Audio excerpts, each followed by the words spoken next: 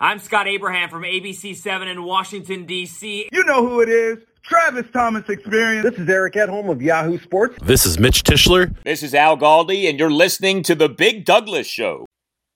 All right, this is The Big Douglas Show, and my special guest today from CBS Sports is Jason LaCanfora. Jason, how are you? I'm doing well. Hope you are doing as well also.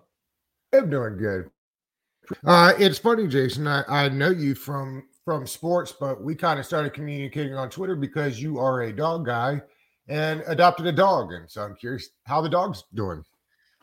We have two. I'm surprised they're not making their presence known right now. Although my son is home, he has exams and he's done for the day, and he ordered DoorDash. So at some point during this podcast, the DoorDash guy will probably arrive, at which case you will be well aware of the presence of Copper and Gigi. But they are wonderful. Thanks. Yeah, if it was up to me, we'd have a few more. But the boss, my wife, says two is good for now. So 2 is good. I have an 85-pound pit bull, and I'm sure he will be making noise at some point too. I hope he does.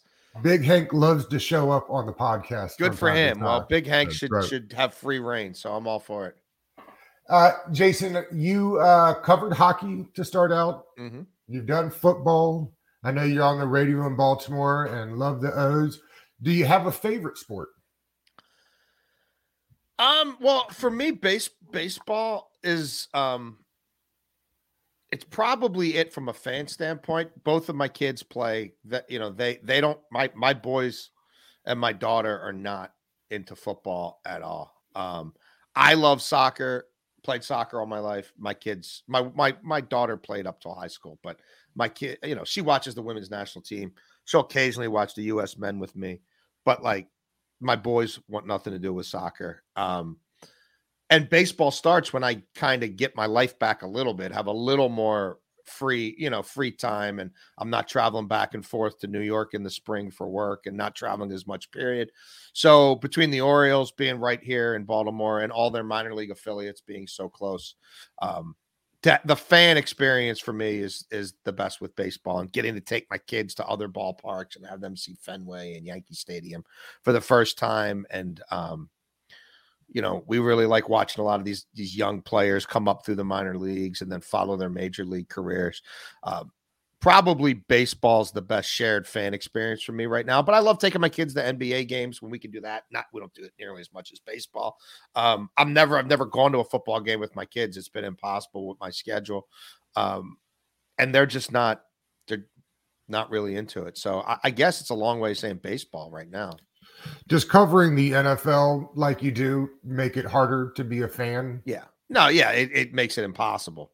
I root that we get off air in time for me to make the 8 o'clock Acela home from New York to Baltimore. Like, that's what I root for. Team Amtrak. That's my favorite team during the football season. I hope our trains are on time, and I hope I make them. And wonderful people there at Amtrak. And you ride the train because you don't like planes, or it's just easier, better, faster. And truth be told, the less I've had to fly, the more I hate flying. I never really liked it to begin with, but now I really kind of loathe it. And just from my proximity where I live to the airport, to the airport versus where I live to the train station, and where our studio is and the train station so close to our studio, flying, I have to fly back Sunday just because the last train is at 7 and I'm not going to make it because we have a 4:30 game. But yeah, I love the train. You can, your phone works most of the time. You can sit there, get your work done. Like, I love the train, make calls, all that. And you're not 40,000 feet in the air. So yeah, but yeah, definitely a lot of seasonal travel back and forth to New York. You have been a writer. You've been a TV personality. You do the radio. Do you have a preference of those? I think of myself at heart as a writer. I just feel like if you can write, it's the basis for anything. I get a lot of young people who ask me for advice, and they want to be the next Stephen A. Smith, or, they want to be,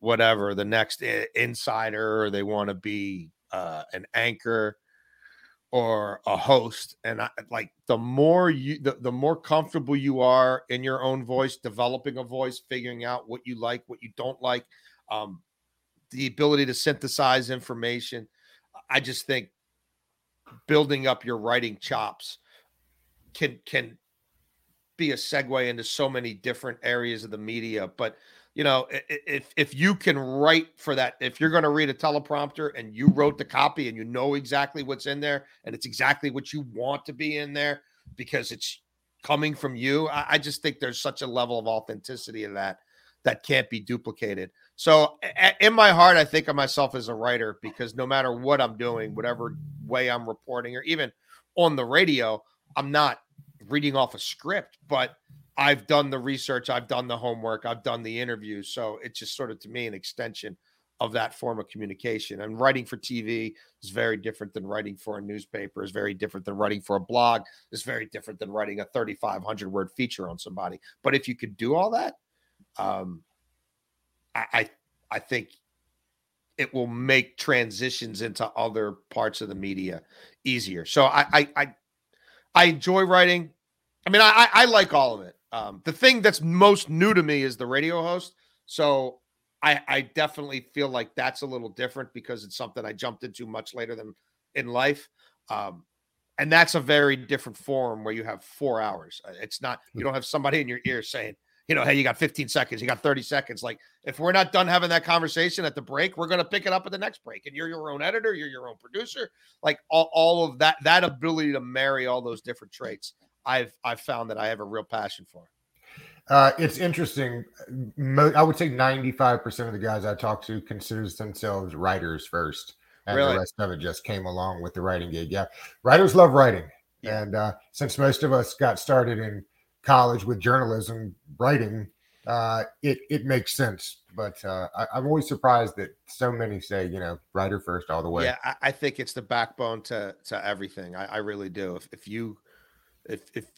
you can become somewhat accomplished, writing, and you can get comfortable in front of a camera, you can get used to reading a teleprompter, you can get used to. But even like hosting, if you've done interviews as a newspaper forever, like it's a natural transition. Like you're getting different people engaged. You're being prepared. You know how to keep a conversation flowing. I just think so many of the traits you learn as a beat writer or a columnist at the newspaper level just translates. And it's no coincidence you've seen so many as the sports media has exploded.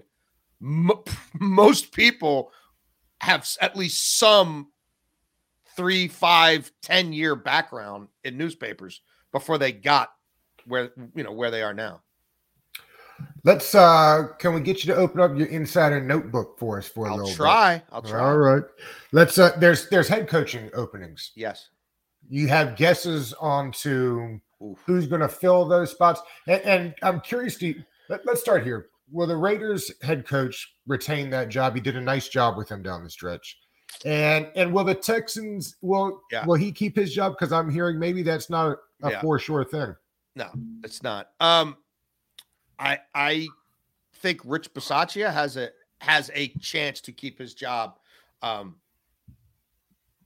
But at the end of the day, I mean, look, they might win a couple of playoff games and it's a moot point. And maybe they play the game of their lives and come up 2 yards short against the Bengals, and Mark Davis says, you know what, I'm going to double down on this. But I know Mark Davis is strongly leaning towards making changes in personnel.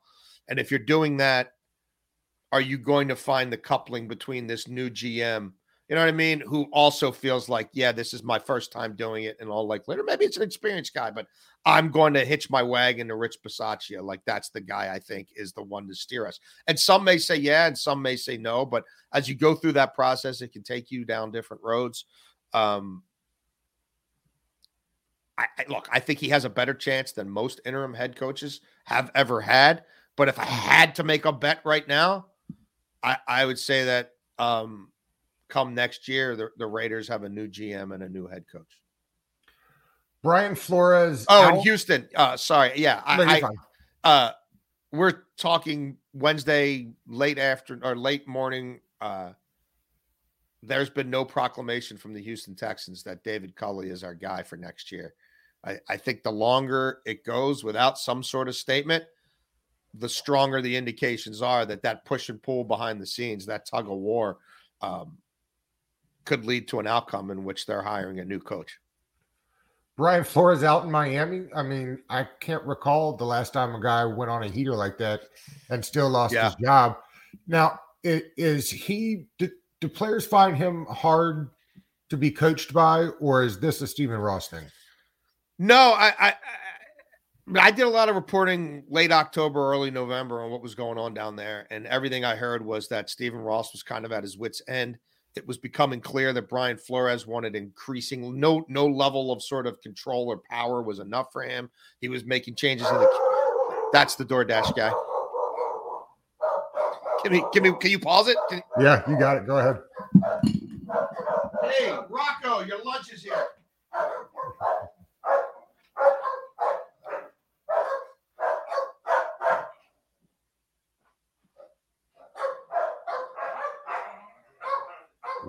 When the DoorDash comes, and you have to go get it. And there's nothing wrong with that. Dogs will always let you know.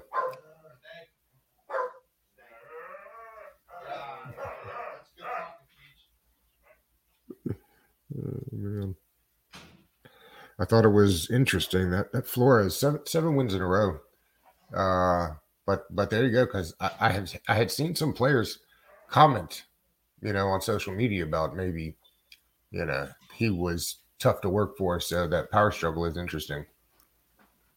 Hey, your lunch is here, ding dong. Then you're going to W these guys.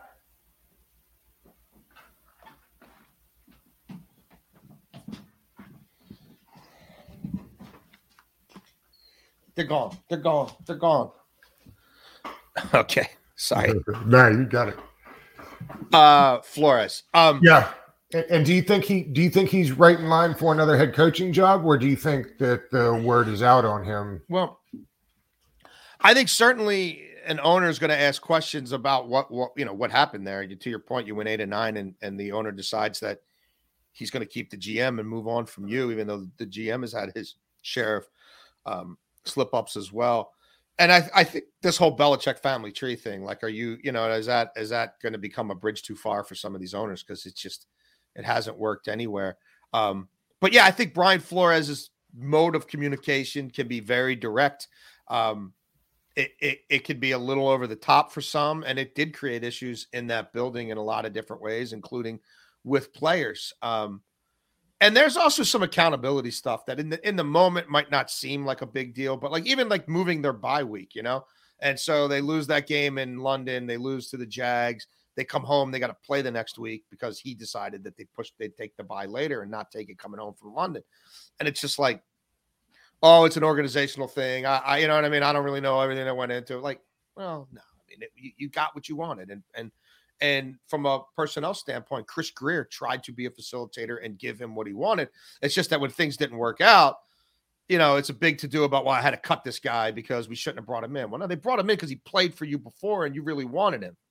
So, yeah, I think it just wore people out. And in Stephen Ross's eyes, even the late winning streak, and it did come against lesser teams, but I look, a win's a win. It wasn't enough. But yeah, I mean, Brian Flores get opportunities to interview in some places, but will he come up with, will he carry the day?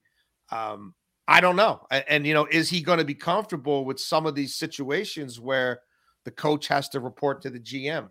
I'm not sure that's the template that would appeal to him. You mentioned the Belichick coaching tree. I keep hearing more about Bill O'Brien to Jacksonville. I mean, amazing what Saban can do with these guys, right? I mean, will that be a thing? The league moves in mysterious ways. Yeah, I think one of two things is going to happen in the next 48 hours. Shad and Tony Khan are going to sit back, having been through this process now for a couple of weeks, and knowing that the guy that their GM, who they've kept even despite the fan unrest, Trent Baalke, the guy he really thinks is the best is Bill O'Brien. Like, I think they're either going to double down on that and hire Bill O'Brien, he's interviewing there today, or they're going to look at the whole landscape and say, Bill O'Brien's not our guy. And you know what? A lot of these other candidates aren't enthusiastic about this job with Trent Baalke in charge. And I think they're going to have sort of a defining moment where it's like, are we really going to go all in on Trent Baalke's plan? Or are we going to cut Trent Baalke loose almost sort of like the Houston search last year where, they used the search firm. They came up with determinations. The owner in Easterby said, we're going to fire everybody. The team president's gone. Everybody's gone. And we're going to do our own thing. There's that potential in Jacksonville. So I think it's kind of all or nothing at this point. And look, Bill O'Brien, I would not go there for myriad reasons, especially coming off the debacle that was Urban Meyer. He did win back-to-back division titles, and there. He was a part of developing Deshaun Watson. So we'll see. Let's switch to what will seemingly be a quarterback carousel. Let's start out in Seattle. What are they going to do out there? Is that a power struggle where everybody goes and Russ stays, or everybody stays and Russ goes? Because all three won't stay together, right? I have a hard time seeing John Schneider, Pete Carroll, and Russell Wilson all back there. I'm not sure that Jody Allen, who's now running that team, that she's going to look at that and say, let's just throw those three and a bunch of balls out there next year and whatever 5 draft picks, 3 draft picks we have, whatever it is, and we'll be fine. I don't think she's inclined to do that. And this is her first time having to make these sort of decisions. And the review process there, like she's not on anybody's timeline. So I'm told a lot of the nitty gritty of those conversations, the exit interviews, what's your vision for the franchise? What's your vision for the franchise? Who else is out there? I think they're just coming to that point. And what that leads to, I'm not sure. But Russell's not signing an extension there. And he's got 2 years left. And it's going to be hard for them to present a vision to him that says that this is how we're going to win a Super Bowl in the next 2 years. I don't think he thinks they're 2 off seasons away from a Super Bowl. And again, they lack a lot of the draft capital. They can't buy their way out of these problems. The roster needs help all over the place. The offensive line, as always, is a concern. The new coordinator they brought in last year, that didn't really unlock anything. So they didn't check any of the boxes they needed to check to keep Russ happy or make Russ happy again. Doesn't mean they have to trade him, and he's got a no trade clause. So, they're not going to trade him anywhere he doesn't want to go. But I think we'll hear a whole lot about Russell Wilson this offseason, and he feels like his football mortality clock is ticking, and it's ticking at an expedited rate as he continues to get hit and beat up a lot as he gets older. And he's fixated on chasing Tom Brady, and I don't know that he thinks the Seahawks are nipping at the Bucs' heels right now. You mentioned checking boxes. Aaron Rodgers, it seemed like it was inevitably leaving. I mean, it feels unfathomable to think that they could go to NFC Championship game, win a Super Bowl, and him not be on the team next year. Yeah. I mean, right. Yeah, I mean, look, you're always reading tea leaves with him, but he does tend to leave a lot of them out there. And if you just pay attention to the tenor of his conversations with Pat McAfee in particular, and that's his safe haven, that's his free speech zone. It's not going to be any pushback. It's basically whatever, 30 to 40 minutes for him for every week, whatever's on Aaron's mind. The way he speaks about that front office, the way he speaks about his football future, the way he speaks about Green Bay.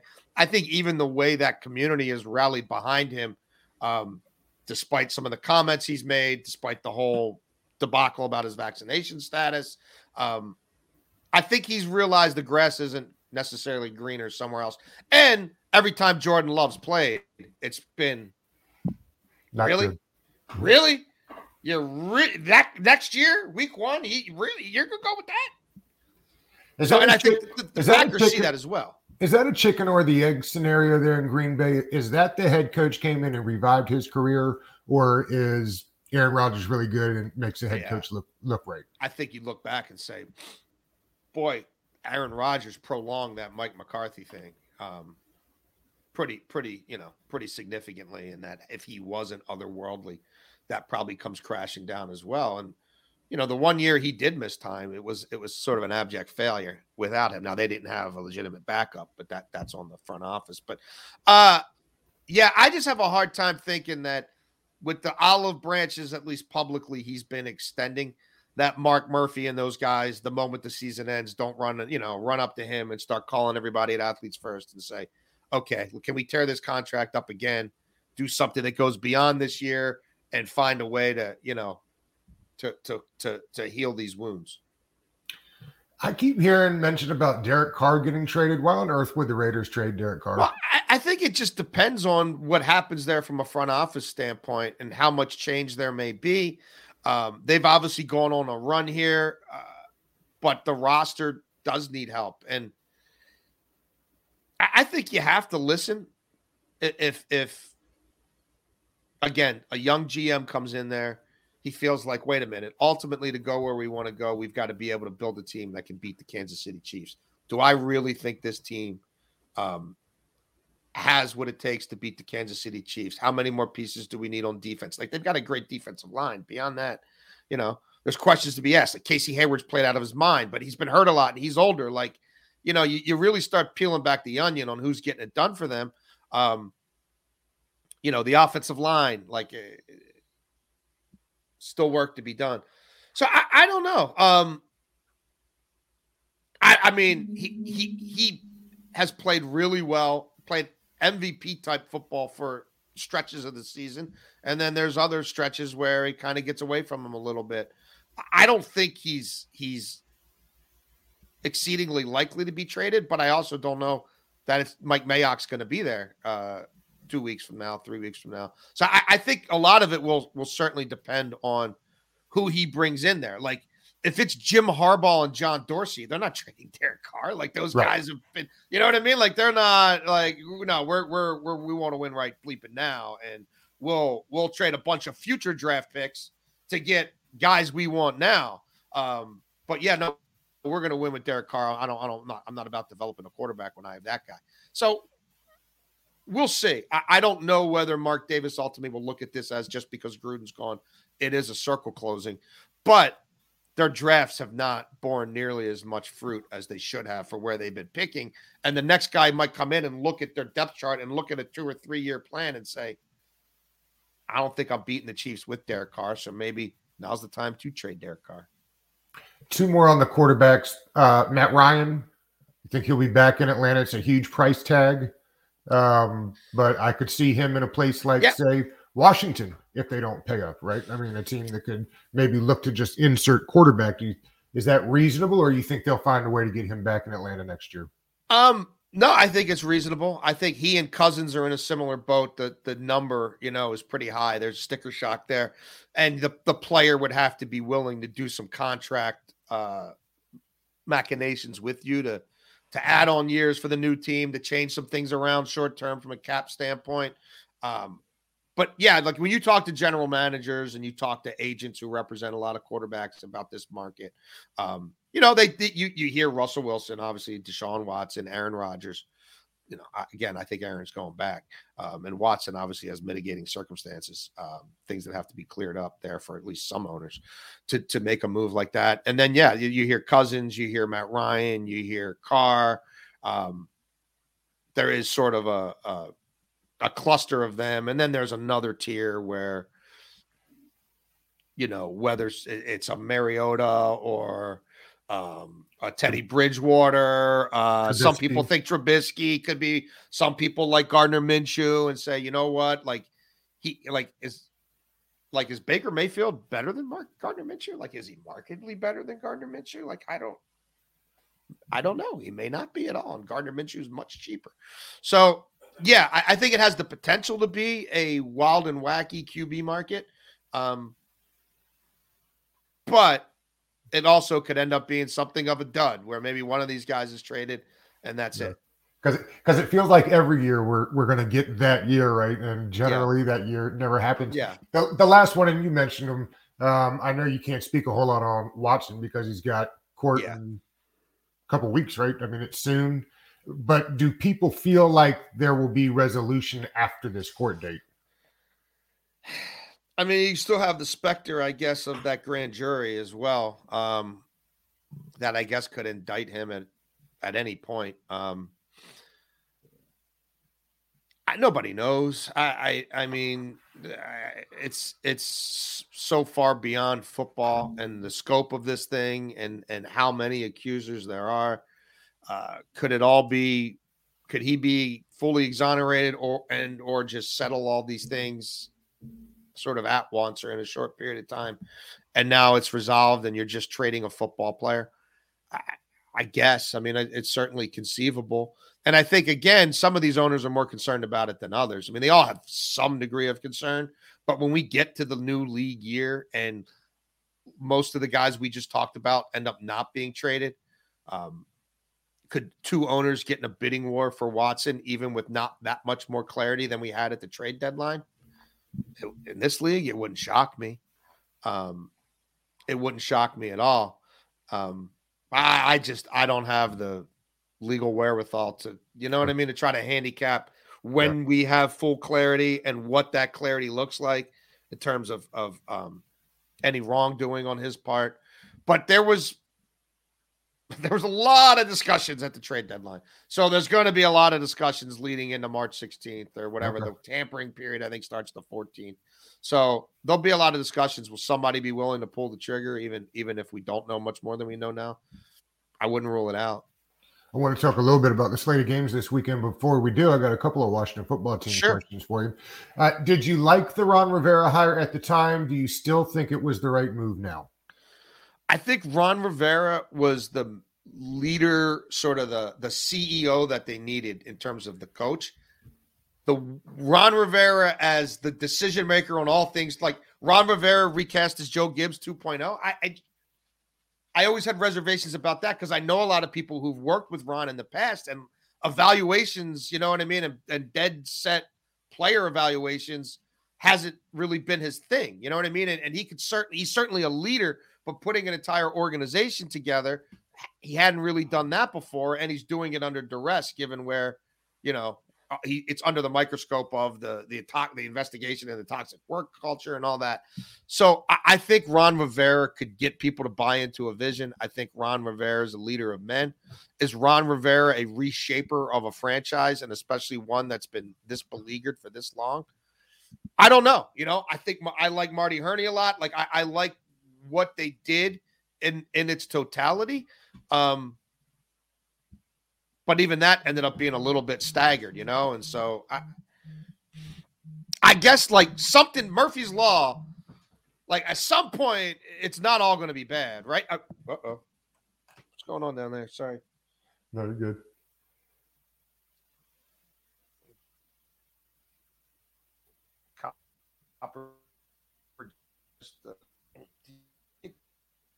Angle this, buddy. I know, guys. Something eventually is going to work, right? I mean, it can't be this forever. But it was the way it was kind of set up. I was like, there's a lot of things that Ron Rivera is, but that you're asking him to take on much. Oh, did I lose you? Your video is frozen. Huh. There you go. It's a little better. I can hear you.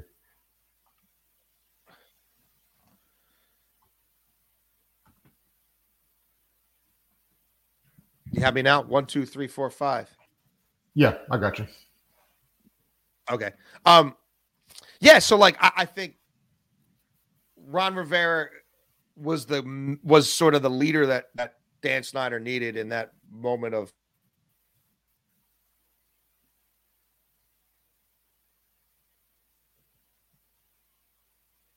Yeah, your internet froze on me.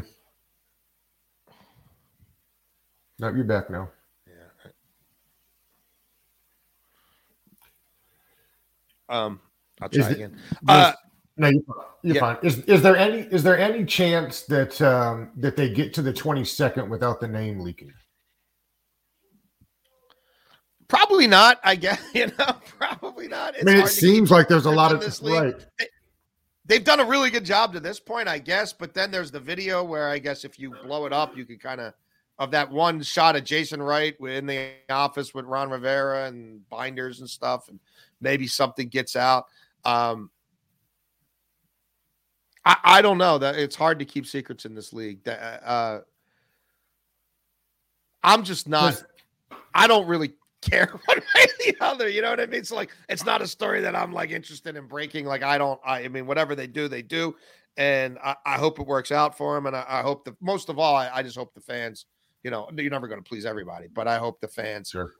By and large, are, you know, like the logo. And does the league care? Do the other owners care? Well, they care about the Washington football team becoming a higher revenue generating club. They care about that. They absolutely care about that. And they care about what's going on at that stadium and what that looks like moving forward. And they care about Snyder's ability or inability to get a new facility built somewhere. They care about fan apathy. They care about empty seats. Yeah. They care about money. They care a whole lot about money, and the way their model is set up with these 32 partners that all, you know, share a lot of this pie. They're old enough to remember a point in time where Washington is one of the teams that they're making so much money, it's supplementing the Jacksonvilles and the lesser markets. And now it's like when they're sending out league-wide memos and Washington's clumped in with, you know, Jacksonville, they're supposed to be a giant, not a minnow, in terms of growing the pie.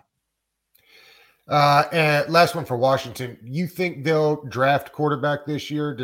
Does Ron have the time to go through a rookie quarterback, or do you think they'll go like a Matt Ryan or a Trubisky type route? They'll explore both, but they've done a lot of work on this draft class and this quarterback class. I mean, a lot of work. They've seen those kids play live a lot of times. They've had eyes on them. I think the biggest offseason narrative that nobody's talking about right now, and I get it because we're not there yet, but this kid, Charlie Strong, and his knee and what your medical, the quarterback from Nevada, how right? Comfortable are your medical people that you can even if it's just getting through the entire rookie like, does he have 6 years in him? Do we think it's a 10? Like, how arthritic is it? How degenerative is it? Like, how comfortable are we with this knee that's required multiple procedures before the kid's 23 years old? Because he is the one who has the most ability to be potentially transcendent, to be a game changer. I think there's others who will play in the league for a long time. There's going to be a lot of beauty in the eye of the beholder, but if he was fully healthy, enough people who I really trust, who watch these kids a lot, say, like, if that kid's fully healthy, the draft starts with him, and then it's the pass rushers, and then we see what's happening after that. Oh, wow. The knee, you think, will knock him out of the first round? I don't know. You know, like, these teams don't have access to what they need yet. You know, like the combine for him, his medicals are going to be everything. Like, we want to see real-time MRIs. We want to see what our doctors or our cluster of doctors think about him. You know, we want to, when he makes his visits, assuming they're allowed to do that because of COVID and everything, you know, your doctors are going to be a big part of that. That's going to be one of the biggest subplots to the whole draft. Okay. All right, let's run through the weekend real quick while I got you here. It's Las Vegas at Cincy -6. This Cincinnati team surprised me. Maybe I was not high enough on Joe Burrow, but man, they're really good and they're fun to watch. Yeah. You like Cincinnati plus the points or give the points? I don't know about the points. I like Cincinnati. I do. I like their roster. I thought from the probably October on, after you start watching these teams, I thought that they could win that division and maybe win it a little bit handily. They haven't won a playoff game in 30 years. I mean, these kids aren't aware of it. Well, I'm sure they're aware of it now, but it's not like they lived through it. But it's still a thing. Oakland/Vegas hasn't won one in 18. So something's got to give here. I'm wondering if Zach Taylor will be willing to keep it simple, stupid enough, max protect enough, run Joe Mixon enough, keep Joe Burrow out of early down empty sets enough to just try to mitigate Crosby and Ngakoue and help an offensive line of the Bengals that isn't great and ball control it up a little bit and try to win that way. I wasn't nearly high. I'm out chucking all over the place. I do worry. I mean, what's that? I said I wasn't nearly high I'm enough sorry? on Crosby either. He's been fantastic. He's a game wrecker. He's proven to be a game wrecker, and he's been big for them in all the big spots. I do like Cincinnati. I don't know that they win by a touchdown. I think the Raiders, when they stick with Josh Jacobs, I think they're like 12-3 all time when Jacobs rushes 20 times or more. And with the construction of their offensive line and with the Bengals D line being legit, it could end up being a little bit more of a low scoring ball control game than maybe some people are thinking just looking at the quarterbacks. The Bills are giving 4 to the Pats at home. I'm surprised that line's so small. Yeah. I like New England. I like New England. Okay. I'm sorry. No, I like Buffalo in this spot. New England's defense has given me a little pause the last month of the season. Mac Jones, I think, looks now more like a rookie quarterback, which is to be expected. I like the way Buffalo started running the ball the last month of the season. I just think they're the better team. They've got the better defense. I like the Bills here, and boy, New England's got to keep this thing close. If Buffalo gets up by a couple scores and Mac Jones has to start dropping back all over the place, that's not gonna be it. Tampa Bay's giving 8.5 to Philly. Man, Jalen Hurts is a winner, isn't he? Yeah, I mean, it's amazing. I mean, people just kept doubting him, and he keeps proving people wrong. There's no way that they draft quarterback, right? You use those 3. I mean, I won't say there's no way because Howie's got a ton of picks, and Howie's never going to be afraid to rock the boat or to make a splash. But they figured out who they were in about the middle of October, and since Sirianni put this kid in more option looks and embraced the run game and some of those concepts, they've run all over everybody. Now I know week 18. It didn't look the same, and we'll see if Miles Sanders is back. Is back for this one. I think the Eagles can keep this close. I don't think it's a complete blowout. I don't think it's over at halftime or anything like that. I do think Tampa's superiority will play out when we get to the fourth quarter, and if it is close. As much as I like Jalen Hurts, you like Jalen Hurts, Tom Brady or Jalen Hurts. I think there's only one answer to that question. But I think the Eagles can hang in there and make it interesting. If I read correctly, 5 of the last 6 winners of the San Francisco-Dallas game go to the Super Bowl. Yeah, well, I mean, there was a period of time where obviously the road to the NFC title went through one place or the other. It's been a minute. I like San Francisco here. I think they're playing with house money. I think they're playing fearless. I think Dallas is tight. I think San Francisco knows exactly who they are and what it takes to win ball games. I'm not sure the Cowboys know. You got Dan Quinn and Kellen Moore interviewing for every job under God. That's not always great for the team that they're employed by right now. And I think Dan Quinn in particular is much more equipped to handle that than Kellen Moore. And Dan Quinn's side of the ball has been much better than Kellen Moore's. They better be able to stop the outside zone. Trent Williams sounds like he's playing in this one. I think San Francisco pulls an upset here. The Pittsburgh-Kansas City game speaks for itself. That's the biggest spread of the weekend. I can't imagine. And the last one is Arizona at LA, -4. The Stafford thing's been weird this year, right? He's turned the ball over a ton. A lot. And that surprises me. This is an interesting game. I wouldn't bet this game. I'm not allowed to bet, first of all. But if I were allowed to bet, the last thing I would do is put $5 on this. Like, both these teams are I don't know who these teams from week to week. If you can tell me who's showing up, if you watch them in warmups and say, "Oh, we're getting good Cliff this week and a real offense," or we're getting Kyler run around, make a play on third down, we got no freaking clue. I don't know which one of those is showing up. Is it good Stafford or bad Stafford? Is Jalen Ramsey going to dominate this game, or is Jalen Ramsey going to get, down in his feelings early because somebody beat him? And, if LA stars aren't way better than your stars, they're not winning football games because their depth is not better than your depth, especially when you get to this stage.